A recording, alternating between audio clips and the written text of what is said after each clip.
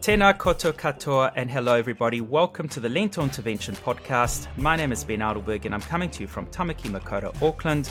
Tēnei ka mihi ke te mana whenua o Aotearoa, and we acknowledge the local tribal authorities of New Zealand. And g'day, I'm Emma Strutt and I'm currently coming to you from Darumbal country in Queensland. Before we dive into our conversation today, I'd like to acknowledge the traditional custodians of country throughout Australia and their connections to land, sea and community. The Lento Intervention is an Australasian educational and advocacy platform dedicated to raising awareness about the current climate and health crisis. And on this podcast, we invite guests to chat about topics that will inspire you to take action to improve your own health and the health of the planet. So please subscribe to and share this podcast and visit our website for the full show notes. And don't forget to buy us a coffee if you'd like to support our work. It has been a small while since we've had a focused discussion on personal health, but we're going to make up for it starting with this episode. Plus, our guest for this episode is also going to be one of the leading experts on whole food plant-based eating that will be presenting at the Nutrition in Healthcare Conference, hosted by our friends at Doctors for Nutrition in Melbourne, 17th to the 19th of February 2023, and we'll have the link to register in our show notes. That's right. So today we're very fortunate to be sitting down for a chat about all things kidney health with Dr. Anis Taid, a nephrologist, a GP, as well as a board-certified lifestyle medicine physician. Originally working in Melbourne, he now works in beautiful Fiji as the director of the Fiji National Kidney Centre and is head of nephrology at Fiji's largest public hospital. So we're very much looking forward to seeing you back in Oz in Feb for the conference, but in the meantime, thank you so much for joining us today. Oh, thank you for having me. Now, we had a bit of a comedy of error with time zones and unsure of where we were all at and getting our wires crossed. But Anis, you're in Fiji. We need to backtrack and learn a little bit about how you got to Fiji. So tell us a little bit about yourself, your background, and and that tongue twister that tripped Emma up a little bit, nephrology, and what that is all about. Sure. So I was born and raised in Papua New Guinea, but moved to Australia when I was in my teenage years and pursued medical school in Tasmania, actually. So a big climate change from warm Papua New Guinea in the Pacific and down to cool Tasmania. So I did my university there, medical school training, and then pursued working life really in Melbourne, and that's where I did my physician training. And I'll correct you, Emma. Sorry, I'm a nephrologist and a general physician, not a general practitioner. Slight technical difference. No worries. So, general physician is a sort of jack of all trades for medical specialists. So, you might see a cardiologist for your heart, you might see a nephrologist for your kidneys, and you might see a general physician who should be competent in a bit of everything. And so I did that training, and then during my general physician training, I was really encouraged to try and pick an area of expertise. And I thought, well, I was kind of interested in multi-system disease or diseases that affected lots of different parts of your body, hence why I was interested in being a general physician. And kidney disease it's often kidneys are usually the bystanders. They get affected by other things going on. And there's a lot of diseases that affect the kidneys that affect other parts of the bodies. And with my interest in nutrition, that kind of lended itself really well into kidney disease, as opposed to the other areas of medicine that I was considering. So after a bit of soul searching, I guess, I wound up in kidney health. And then once I finished my training, pretty much in the last year, my wife was eager to get out of Australia, do something different. She's an Australian Tasmanian, actually, and she'd always had aspirations to live elsewhere in the world and experience somewhere other warmer. things. Yeah, somewhere warmer. She'll admit that is definitely high on her priorities. And having grown up in the Pacific, I was keen to get back there. And I guess more broadly, there's a lot of nephrologists in Australia, and there is a need elsewhere in the world to provide expertise. And so we went looking, and, as things have it, stars aligned, and Fiji was looking for a nephrologist at the exact same time I was looking to go somewhere. There's very few specialists medical specialists throughout the Pacific. You get a lot of general physicians who do everything, but actually specialists who have expertise, there's not that many across the Pacific. So it was kind of a fluke, or maybe something more, that I wound up here. So been here for about 3 years. And I mean, you're very passionate about the benefits of plant-based nutrition for kidney health and of course, other aspects of health too. But out of interest, how did you start on that journey towards being an advocate for plant-based diets? Because, it's becoming more accepted now, but it's not exactly mainstream within the medical community yet. Yeah, so my story with plant-based diets really is a bit of a long one, so you'll bear with me. So it actually starts with my grandfather. So I've got Persian heritage. My dad's side is from Iran, and he was the only other medical doctor in the family, and remains that the case. So he graduated in medical school in Tehran in 1949, and he had a keen interest in nutrition.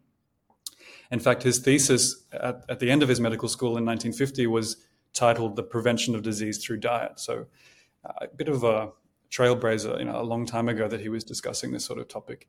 And actually, in his first outposting as a medical doctor, he was in rural Iran, and he was already starting to deal with some of the issues that we see nowadays. So he noticed that people in rural Iran who were living on very simple foods had a much lower incidence of chronic disease compared to those who were living in the more industrialized Tehran, even back then, 70 years ago, which was already becoming westernized at that time, I guess.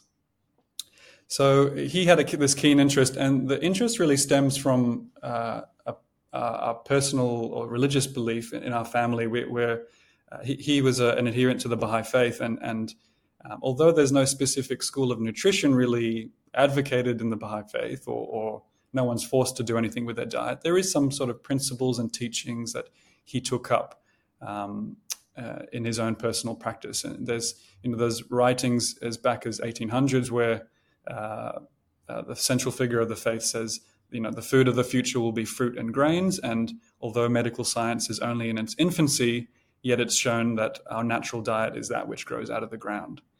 And there's other writings that talk about, in the future, the physicians will be able to heal illnesses with foods and deal with chronic problems with changing diet. So I guess with that background, he really was interested in nutrition. And throughout my childhood and adolescence, I had him in my ear, whether you liked it or not. He was a very charismatic and strong proponent of discussing diet with anyone who sort of crossed his path. And I remember even as a child, he would draw grains of rice and tell us about the outer layer of the grain and how, polishing that outer layer, you lost all the fiber, etc. But despite him in my ear, I continued to eat a standard westernized diet throughout my adolescence and through medical school. But the second thing that happened to me, I guess, was that my father was diagnosed with diabetes. He didn't really inform us of this. I later found out a bit, how long he had really had it. But when it came time that he was recommended to start insulin, he was really unwilling. And so he too also started to listen to his father's advice, even later in life than I did, and made big changes, lost a lot of weight, went completely plant-based, and eventually reversed his diabetes and didn't require any therapy at all. And so I guess the combination of those two things in my first year of medical residency, I thought, well, I should really look into this a bit more, not only from my grandfather's advice, but I've seen it now in practice in my own father's life. And so I spent a lot of time. I guess I first read the China study with my wife. She quickly became vegetarian. Took a lot longer. I felt I really needed to delve deeper. And so I took another year of reading, studying medical literature as far as I could, anything I could find really. And then eventually thought that, well, there's really something to this. And if I'm going to ask patients to do it, then I really have to do it myself. So over the next few years, I sort of transitioned slowly to being as plant-based as I could be. Sorry, a long-winded answer, but a bit of a different story than you might hear. So a question on your upbringing, because you talk about despite the influence of the voices in your head from your father, but the influence of the Western diet, we know in Australia and New Zealand, Western diet, typical meat, dairy, fish, etc. But Papua New Guinea, what's the typical? I presume, like a lot of other small Pacific nations, there would have been a massive transition in 40, 50 years toward it eating more, consuming more of the animal-based products, and therefore health-related issues also kind of escalating as well, similar to what you would have read in the China study and so on. And I mean, thinking back or looking back, do you think that's the case as well there? Or Yeah, I think across the Pacific, so in Papua New Guinea, and I think the same could be said for Fiji, is that the more rural you go and the more further back in time you go, you see more traditional, simple eating from the land, and in the coastal areas in Fiji and coastal areas in Papua New Guinea, eating from the sea. But a lot of it is based on root crops and simple vegetables that they grow. That's really the staples.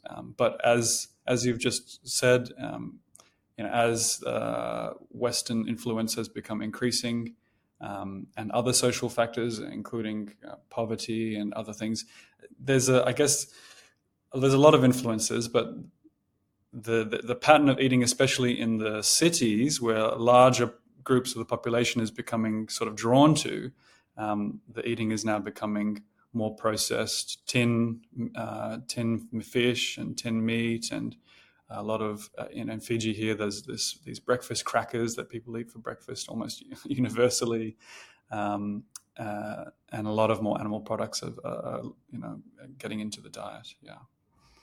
Even though there's a real abundance of, we go down to the markets, all the markets have an abundance of fresh fruit and vegetables, really fantastic stuff. But you don't see as many people eating from there as you would have hoped. So let's talk about our beautiful little bean-shaped organs.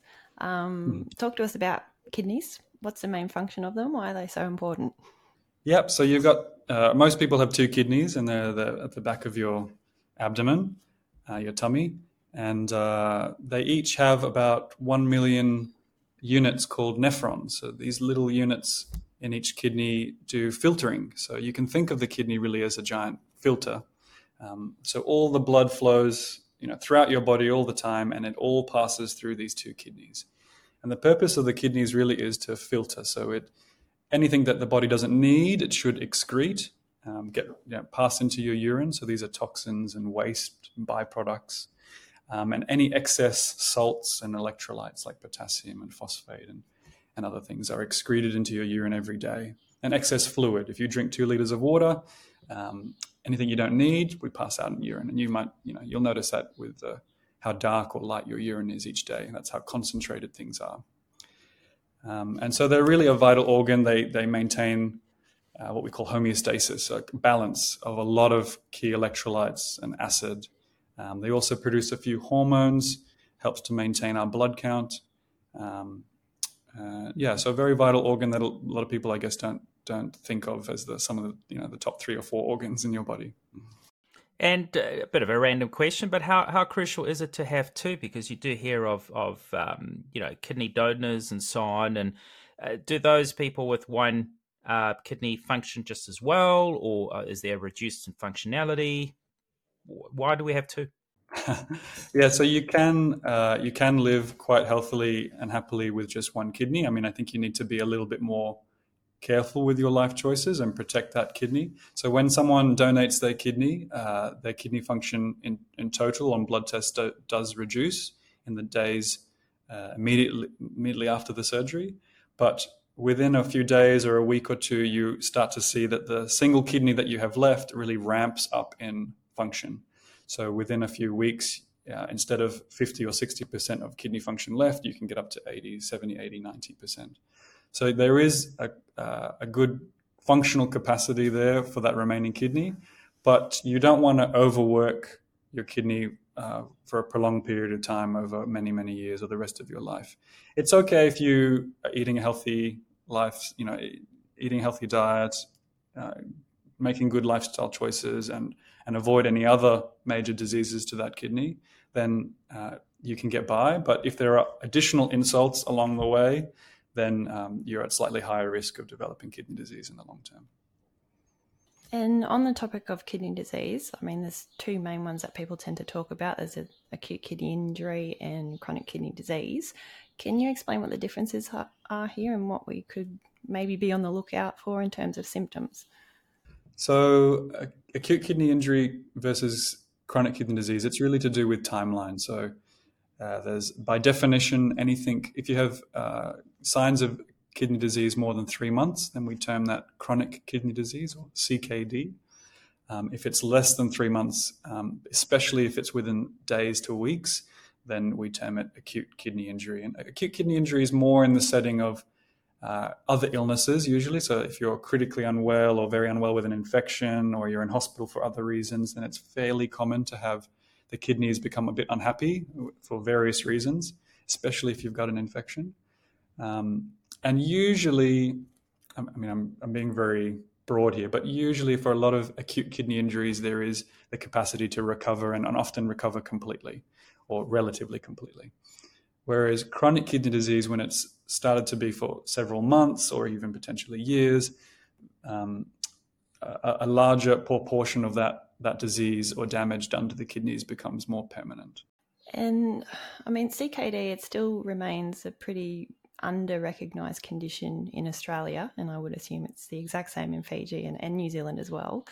And there's still, unfortunately, a lack of awareness about the disease and the risk factors within the general population.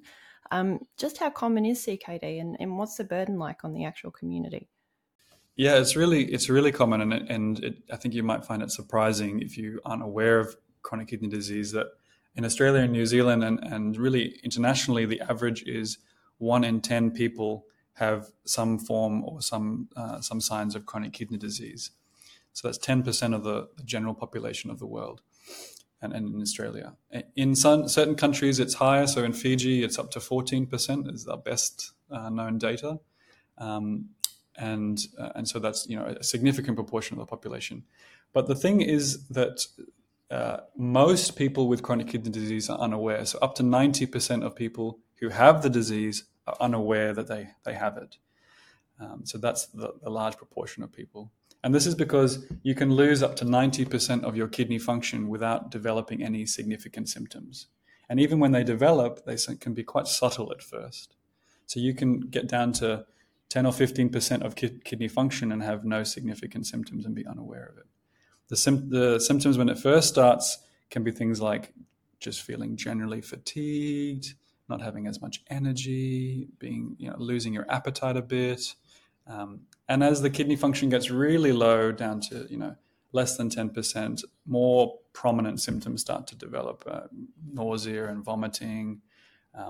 People often develop swelling, a buildup of excess fluid in their body, so swelling in their legs or breathlessness. And so I guess the combination of it being very prevalent and people being unaware of it means that there is a great opportunity to increase awareness and screening and intervene, because we have a host of different interventions, both medical therapy, pharmacological therapy, but also lifestyle and dietary interventions that can really prevent the kidney disease worsening over time and getting to that point of kidney failure. So in terms of the causes of chronic kidney disease, what are the major ones and how much of that is lifestyle related? And lifestyle can extend to a big proportion of eating, but also tobacco use, substance abuse, stress, all those factors. So yeah, what are the key factors here? So the two most common causes of chronic kidney disease is type 2 diabetes and hypertension, and that accounts for 75% of cases. So the vast majority of cases relate to diabetic disease and having high blood pressure. And even for those who eventually develop onto end-stage kidney disease, it still accounts for a large proportion, 50 to 60%. So those are people who require dialysis or kidney transplants. Most of the cases relate to diabetes and high blood pressure. And so those two conditions in and of themselves, those are diseases of lifestyle, unless you're a type 1 diabetic.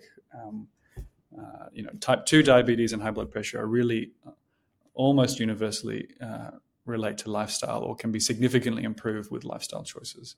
Yeah, so the minority, the other cases are, the genetic problems that cause cysts on the kidneys. There are a number of autoimmune diseases that as of yet don't have clear relation to lifestyle choices. But, my personal opinion is that I think, like many other autoimmune diseases, I think in the coming decades, hopefully in my lifetime, we'll start to see more connections to lifestyle choices, and especially the microbiome and how that relates to the risks of developing these autoimmune diseases.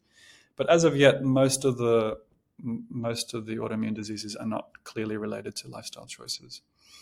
And that makes up the most of kidney diseases: diabetes, high blood pressure, autoimmune diseases, and cystic kidney disease. And I suppose as a dietitian, I'm always going to have a bias towards diet. But as a nephrologist, just how important do you think diet actually is when it comes to kidney health? Do you think that's kind of the main thing to concentrate on, or is it a combination of all of those lifestyle medicine principles? Yeah, I agree with you. I think diet is the biggest bang for buck.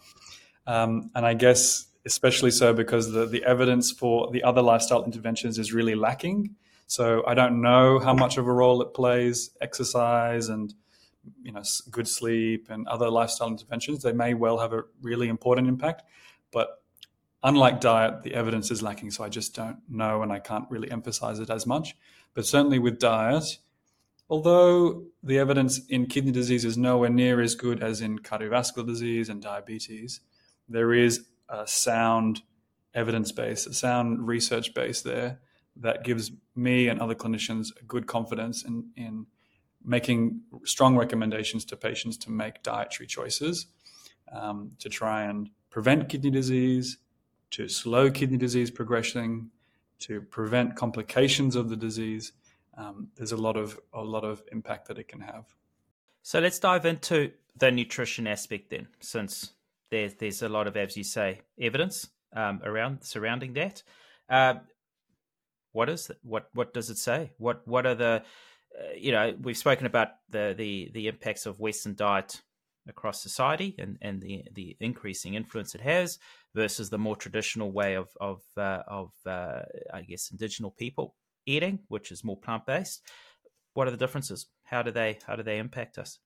Yeah, so I guess to begin with, we have a lot of observational studies. So these are studies where we track populations, large groups of people over many, many years, and we see who develops kidney disease over time and what were they eating. And we've got many large observational studies, these studies, where we see that those who are eating a more healthy plant-based dietary pattern, so those who are rich with fruits, vegetables, whole grains, beans, and lentils, they have a markedly lower risk of developing kidney disease. So from the outset, eating in this way is shown to reduce your risk at least 20 to 30% compared to eating a more Western or animal-based eating pattern. And that 20 to 30%, that is a statistic that is these studies adjust for contributing factors like weight and the development of diabetes and high blood pressure.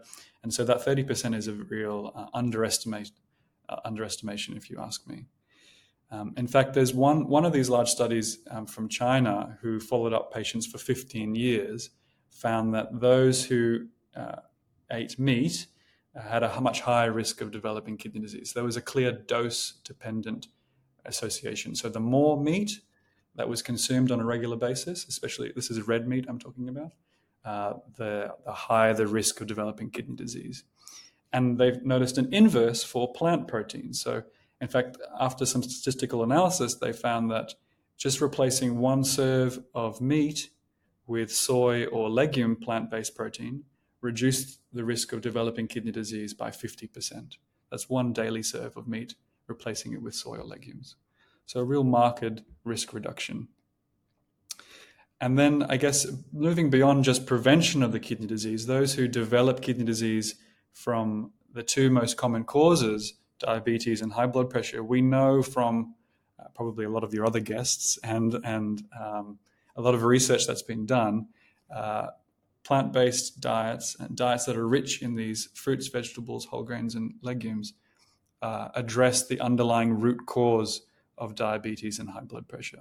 And there's studies from Neil Barnard that show that you can significantly improve diabetic disease and glycemic control, or even reverse the disease altogether, which is, for example, what I mentioned earlier, which I saw for myself with my own eyes with my father.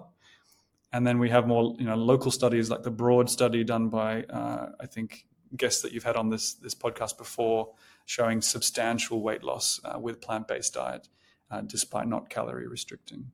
So we know that the diet can address diabetes and reverse diabetes, which in and itself will help prevent kidney disease. And for those who have kidney disease from diabetes, we know improving sugar control helps the kidney disease in the long term. It's one of the most potent things that you can do. And when it comes to high blood pressure, there's a lot of good research out there to suggest that what you eat, it has a profound impact on blood pressure. First and foremost is salt. So salt intake is directly associated with how poorly controlled blood pressure can be and the development of high blood pressure. But beyond salt, the quality of the diet, the more plant foods you have in your diet, naturally has more potassium in it, and a host of other positive factors in the foods, fibers and polyphenols that can improve blood pressure. And the best study that I'm aware of, or the one that I always talk about, is the DASH diet trials. The DASH diet was a diet that was originally designed as a vegetarian diet, because they noticed that in these observational studies, those studies of populations, that the vegetarians and vegan populations that ate that way had markedly lower blood pressure. So they designed a diet that was vegetarian. They did add a few small quantities of animal products to make it more palatable, is what they stated. But they then had really good randomized controlled trials with this diet. The first trials found that the diet really reduced blood pressure, and then they added some salt restriction in addition. And they found that when you compare a high salt Western diet compared to a low salt DASH diet or a plant-based diet, you can get drops in blood pressure of up to 9 systolic, that's the top number of the blood pressure, in people with normal blood pressure. And those with high blood pressure, you could get drops of down up to about 21 on average. So really profound effects on blood pressure just by changing how much salt you eat and how much plants you eat. So hopefully that's kind of answered a little bit of the question, but we know that the dietary changes can affect diabetes, reverse diabetes, and almost reverse high blood pressure in a lot of people. You mentioned the benefits of potassium just before. Now, historically, diets for CKD recommended reducing potassium and potentially phosphorus as well, depending on blood levels, which, unfortunately often resulted in people reducing their intakes of fruit and veg even further. Thankfully, the science is now evolving on this, and we're getting a better understanding of the nuances of everything. So the recommendations are slowly changing, but it's obviously taking its time to filter through. So what would you like patients with CKD to know about potassium and, phosphate on a plant-based diet? Is it safe for them? Can they do this? Yeah. So potassium is a complicated area, and there's a lot of misinformation out there and a lot of historical teaching and sort of archaic traditional advice that's provided, often by people who are not really aware of the intricacies of the problem. So to take a step back, so potassium, in the general guidelines and general advice, the more potassium you eat is recommended because it improves blood pressure. It not only helps you excrete or get rid of more salt in your urine and get rid of excessive salt in your diet into your urine, but it also, the more potassium you consume, helps to ease the tension in your blood vessels. So we know there are very potent benefits of having more potassium in your diet. Drops blood pressure, drops cardiovascular risk and risk of heart disease and heart attacks. But in kidney disease, there have been concerns because as your kidney works less, its capacity to get rid of excess potassium from the diet becomes less over time. And there's a concern that if there's a lot of potassium building up in the body, that could cause a rise in the amount of potassium in the bloodstream. And we know that when there's a rise in potassium in the bloodstream, there's a risk of heart arrhythmia, so the heart going into a funny rhythm, and that can be very risky for people. And so historically, the advice has always been eat less potassium, and especially there seems to be historically a focus on fruits and vegetables, as you say. And that might be because there was a concern that we really wanted to make sure people were eating a lot of animal products in the past. And there was a worry that people weren't getting enough protein. But a lot has really changed in the last number of decades. In fact, this advice of reducing fruits and vegetables is really still pervasive even to this day. So I've seen patients with kidney disease with scurvy. They haven't had any fruits and vegetables for such a prolonged period of time because they misunderstood the advice, or they were very worried about potassium intake, that they'd actually developed scurvy, something that you shouldn't see these days. And so there is still a concern out there in the community that the advice is not correct. So how do we address this these days? So in my working career, there's been a real increase in publications and a real increase in discussion about the concerns with reducing fruits and vegetables, because we know there's so many other beneficial aspects of eating fruits and vegetables. And then there's some data that's come out in the last 20 or so years showing that even if you eat less potassium, it doesn't actually change the potassium level in your bloodstream, because there's a lot of other factors that change the potassium level in your bloodstream. One of which is acid. And I guess there's a whole other topic which we can get to in a second, but plant foods have a lot of alkali. So even though they have a lot of potassium, they have a lot of alkali with them. And alkali helps to shift the potassium inside cells and get it out of the bloodstream. So it's less of a concern to the heart. But plant foods also have a lot of fiber, and we know fiber helps move the bowels along steadily. And when the kidney's not working very well and not able to get rid of a lot of excess potassium, we rely on the bowels, on your gut, getting rid of that excess potassium even more so.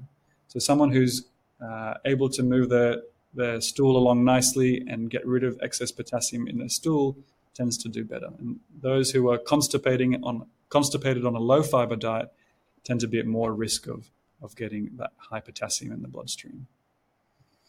There's a few other factors that are more nuanced, but basically there's increasing recognition that food is not just one nutrient. Food comes as a package, and the potassium that's in plant foods come with alkali, comes with fiber.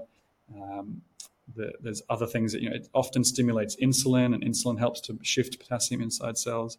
So the potassium in plant foods not only has less concern with that rise in blood potassium, but it has all these other beneficial effects for cardiovascular health and reversing diabetes and helping blood pressure. And so practice, I think, is changing. It's still in an area of flux, and you'll still meet many kidney specialists who I guess don't take an interest in nutrition or are not really keeping up to date with this area, and may still advise people to cut out fruits and vegetables or reduce. But the latest guidelines from the Peak International Body has stated that there is a lack of evidence for restricting fruits and vegetables, and there is a great potential to improve health by promoting fruits and vegetables, even in patients with kidney disease. And what about phosphorus bioavailability? Is there a difference there between the animal and plant products? Yeah, so like potassium, the concern with phosphate is that the kidney is not able to excrete as much phosphate as you'd like, and patients with kidney disease tend to have a buildup of this phosphate, and there's worries with that because it can affect your bone health and your heart health. Similarly, really, in the last couple of decades, there's a recognition now that phosphate in plant foods is bound to phytate. Phytate is this component of plant foods that we cannot digest. Humans don't have the enzyme in their gut to digest phytate. And so instead of absorbing large parts of that phosphate in the plant foods, we just poo it out. and we don't absorb it into our body. Whereas animal products with phosphate and processed foods with phosphate, it isn't bound to that phytate, and we more readily absorb the phosphate from those foods. So on average, the phosphate in a plant food will be absorbed about 30 to 40%. Animal food is about 70 to 80%. And a processed food is nearing 100% phosphate will be absorbed into your body. So patients with kidney disease, where there's a real concern with phosphate intake and not eating too much, recommending them to eat more plant foods and reducing animal products and reducing processed foods, you'll naturally consume less phosphate. It's kind of funny because, the main drug treatment for treating phosphate, you'll see a lot of kidney disease patients are prescribed these big whopping tablets, which are called phosphate binders. They're asked to take these binders with every meal to reduce how much phosphate they consume. But actually, nature's done it for us. There are phosphate binders in plant foods, phytate, that binds the phosphate and lets it just go out of your body without absorption. So hence the importance of a whole food plant-based diet and not just a processed vegan diet. So, it's important to differentiate the two here. What about our obsession with protein? And now I am going down the dirty road of even processed foods, added protein. It's got an extra 30 grams, an extra 25 grams of protein. Our obsession of adding protein powder to a perfectly well-balanced whole food plant-based smoothie for breakfast, but we need to add protein. How much of an impact does protein have on the health of our kidneys? Yeah, so protein is, when we consume protein, it's broken down into these nitrogen waste products. And the kidney has the unfortunate job of having to deal with those and filter them out and excrete them into our urine on a daily basis. So the more protein you consume, it's been shown to cause a higher workload for the kidneys. And this happens within a few hours. So there's studies where someone consumes a protein meal, and within 3 to 4 hours, you can see the blood flow to the kidney and the work that the kidney is doing really ramp up. And so someone who's consuming a high protein diet, meal after meal, day in, day out, their kidneys will basically be running overtime, running at a high workload all the time. Now, in the short term, it's not a concern, but like I talked about earlier, having the kidneys overworked for many months or many years is thought to be detrimental, that it may contribute to the development of kidney disease, or certainly, if you have kidney disease, there is the concern that it will worsen the kidney disease over time. Yeah.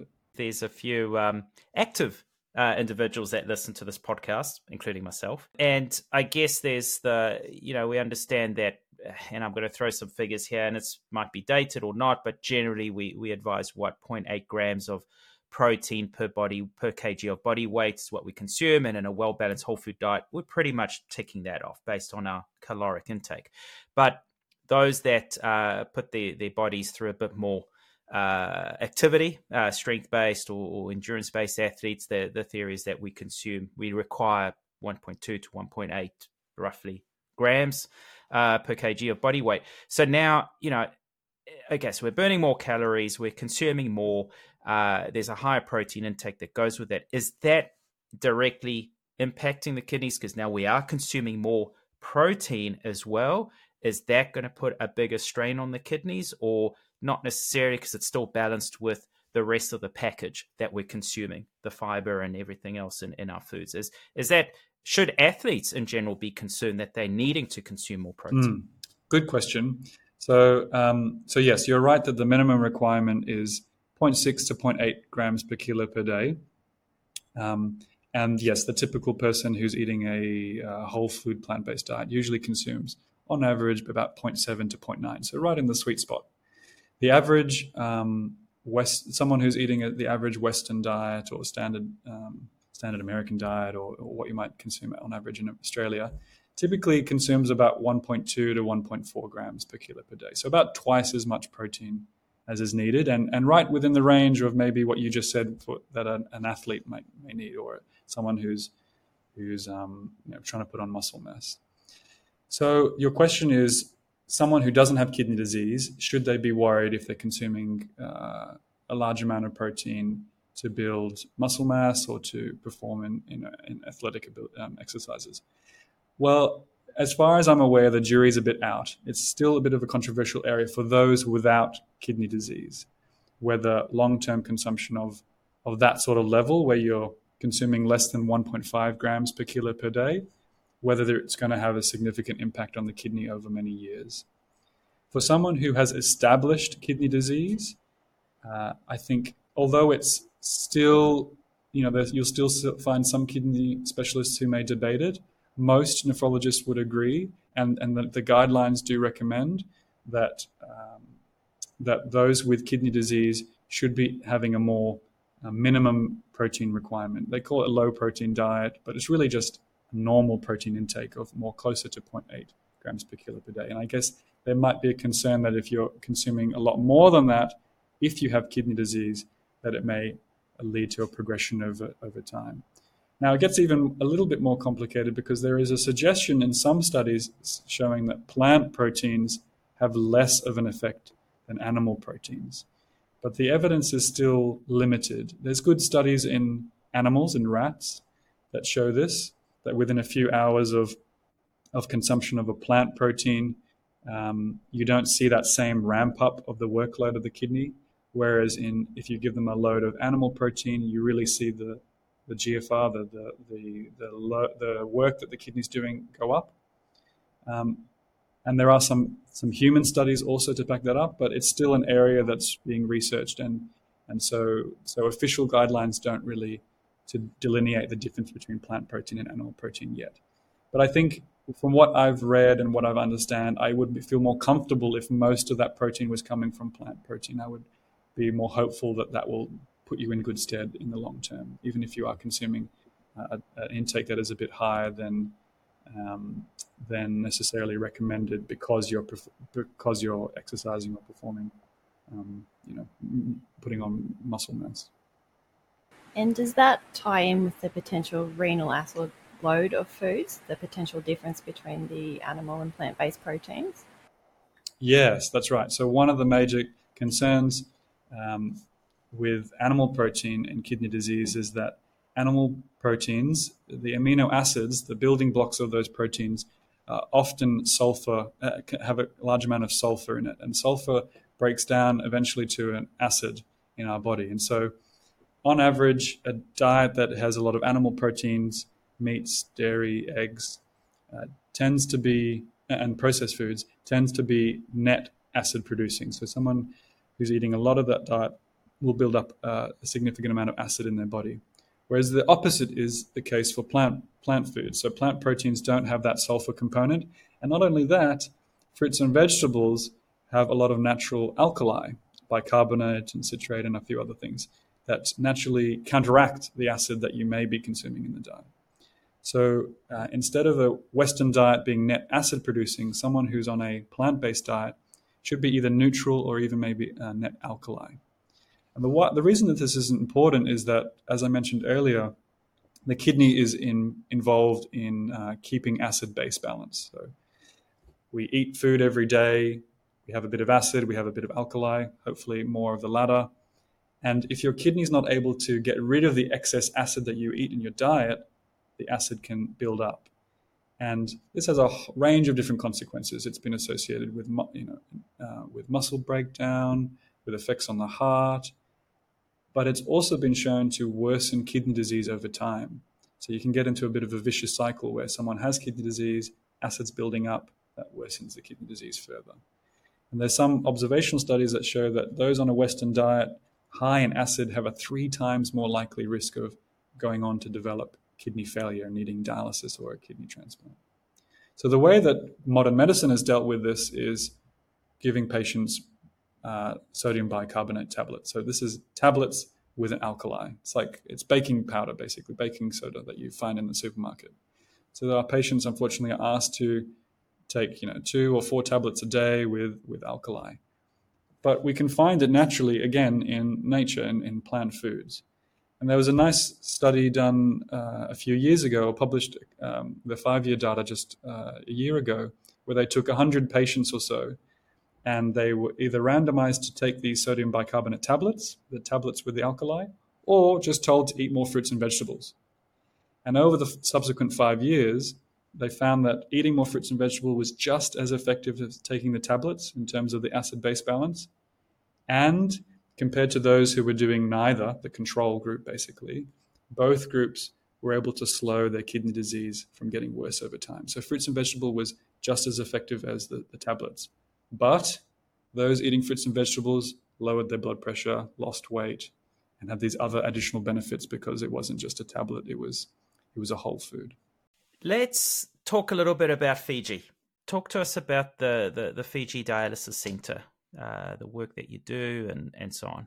Yeah, so I moved here 3 years ago, and I split my time between the major hospital, the CWM hospital in Suva, where I deal with inpatient care. So we look after patients with acute kidney injury, as we talked about, patients who need dialysis. And then we also have the Fiji National Kidney Centre. So this is a centre that was just opened 2 years ago during my time, but really it's been in the works for many years with the predecessor that was here before me. And it's now a centre that offers specialist nephrology service to Fiji. It's the first sort of public specialist clinic.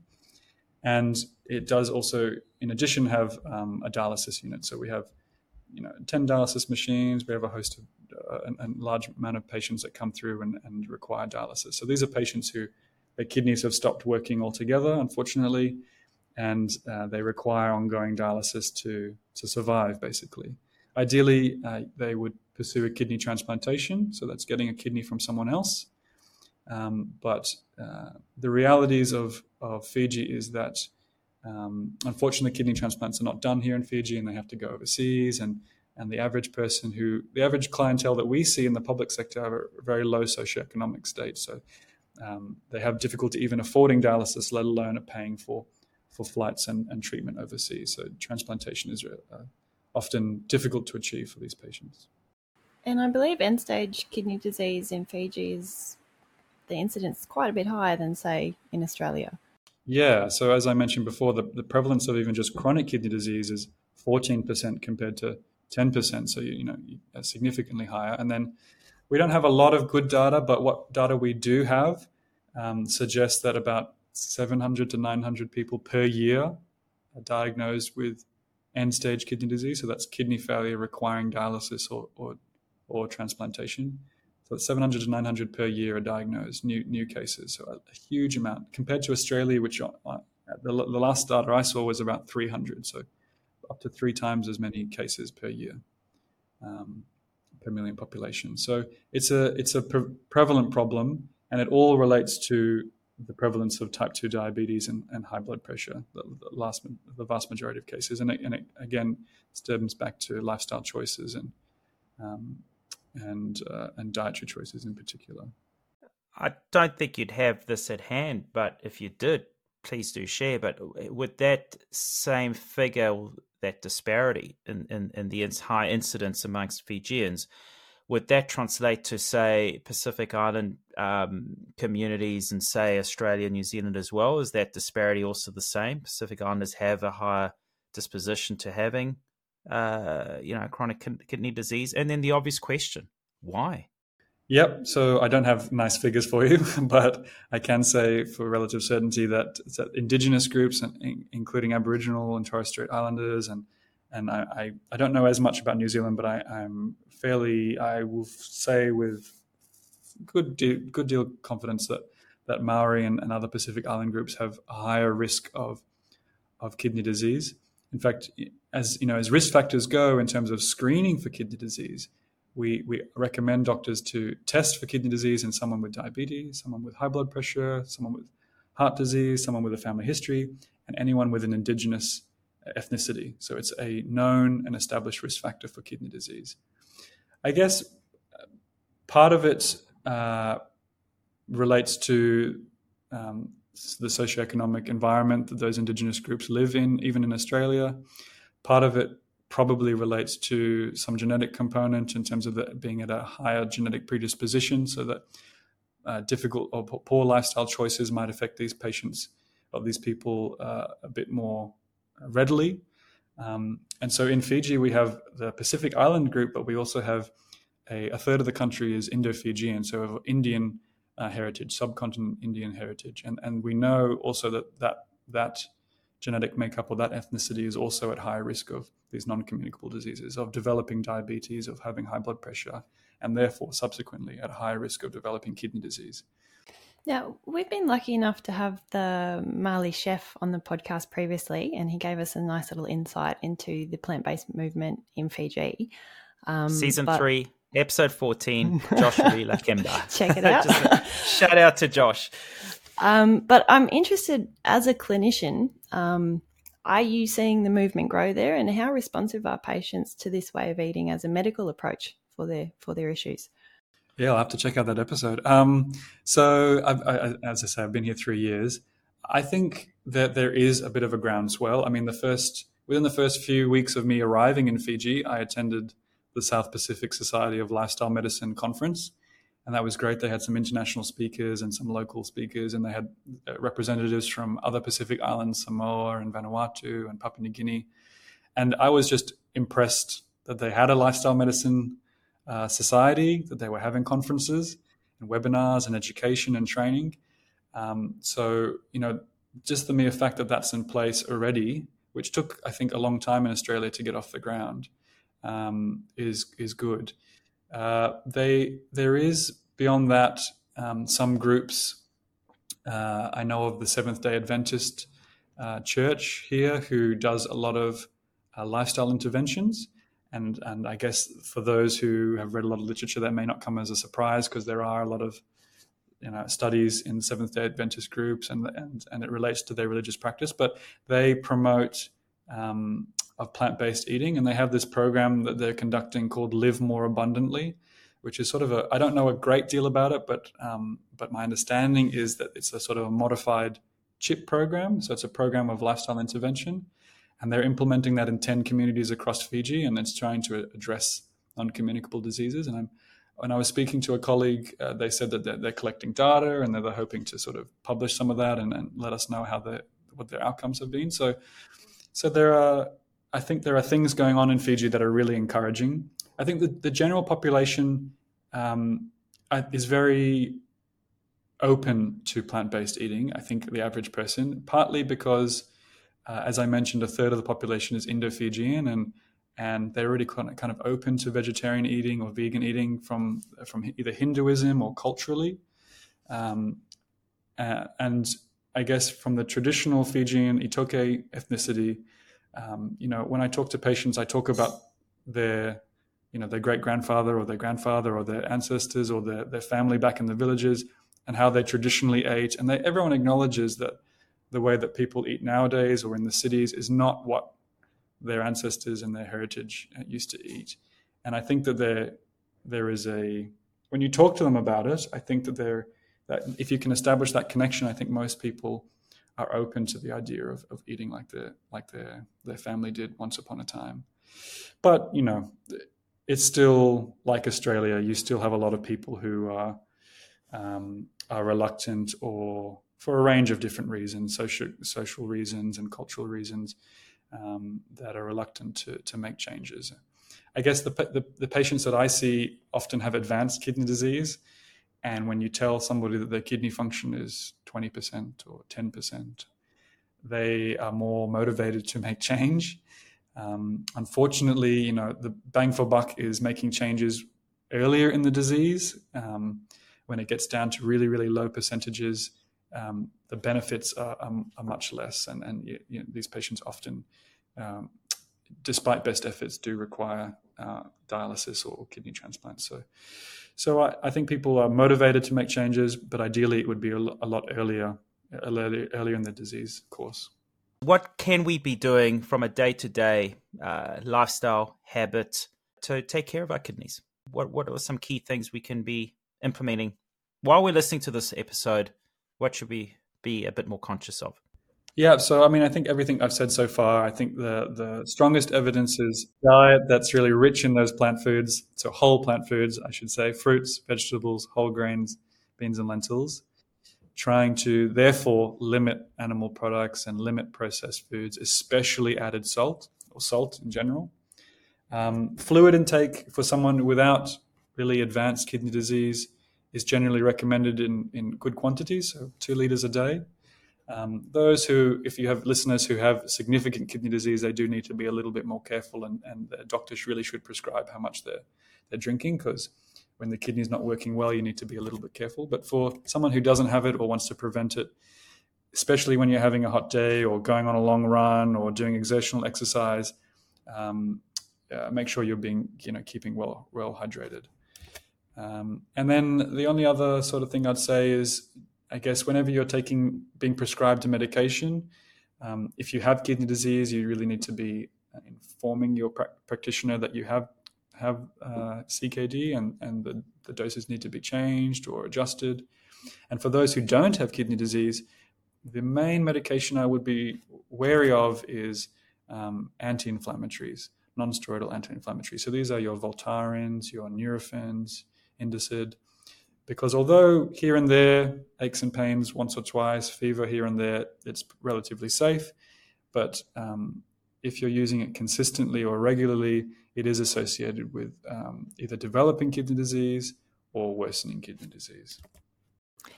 And I suppose this next question is going to be a leading question to give us an opportunity to give the upcoming conference a bit of a plug. But how important is a multidisciplinary approach when you're working with people with chronic kidney disease? And do you have the opportunity in Fiji to work in with health professionals like exercise physiologists or dietitians or any of those allied health? Yeah, I think kidney disease is like everything else in modern medicine, that it should be approached with a multidisciplinary team. I think there's increasing recognition that's the case. The more complex the disease, the more likely it is that having more people on the team is good and more perspectives.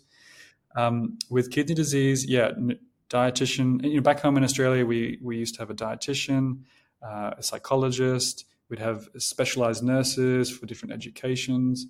And those were really the core members and the medical team. Here in Fiji, I have sort of roped in the dietitians and provided some education, and they have been attending as best as they can with staffing limitations and resource. Fiji is a health resource limited area, so we have our limitations. But as best as we can, a dietitian coming along and educating patients with us is really beneficial, because they are able to provide more time with the patient and delve just specifically on the one issue of diet. I think the clinician is really important to say, what the medical issues are and how diet will be helpful, and maybe even delve into a little bit of detail. But, the realities of day-to-day practices, I don't get as much time as I'd like to delve into some of the nitty-gritty changes. And that's where really a dietitian can be really helpful, some of the subtleties. So, yeah, multidisciplinary team is really important, and the more members on the team, the better. And speaking of which, you'll be on a multidisciplinary panel, I believe, at the Doctors for Nutrition Conference in Melbourne next year. So for any listeners that might be interested, what can people expect from the conference and your presentation? And just give us a little inside scoop, if possible. Yeah, so as it stands, I'll be on a panel discussion with Dr. Gemma Newman and Holly Waters. And so the topic is going to be turning the tide on type 2 diabetes, unless something changes with the title. And so I guess it's really going to be trying to address diabetes and reversing diabetes. So I'll be providing a bit of the introduction and the big picture. And I think Dr. Gemma Newman's really going to delve into how people can address diabetes and reverse it. And Holly, I think, will be looking at some practical tips and practical approaches. And so, I would really encourage everyone to attend the conference if they can. I attended back in, 2019 was it the first one? It was, yeah. Yeah. A while ago now. And it was great, had a blast, brought my parents along. They loved it too. So the more the merrier, and I think everyone will get something out of it. And yes, I think it's all on the website. You can find the details and sign up. Amazing. Definitely a conference to look forward to. And Anais, thank you so much. It's, the work you do is hugely important. Like you say, it's chronic kidney disease is so prevalent, yes, yet the majority are unaware of it. So I think creating awareness is hugely, hugely important, not just to be aware of potentially having it, but also lifestyle changes we can undertake to prevent it. So you've certainly highlighted the huge importance of a whole food, plant-based way of eating, something we promote extensively on the show. So thank you so much for your time, the incredible work you do within the community of Fijians. And it's been an absolute pleasure, and best of luck with the presentation at the Doctors for Nutrition and Healthcare Conference in February 2023. Thank you so much, Anise. Thank you so much for having me. Thank you for listening to the Lentil Intervention Podcast. If you found this interesting, make sure you subscribe and share it with your friends.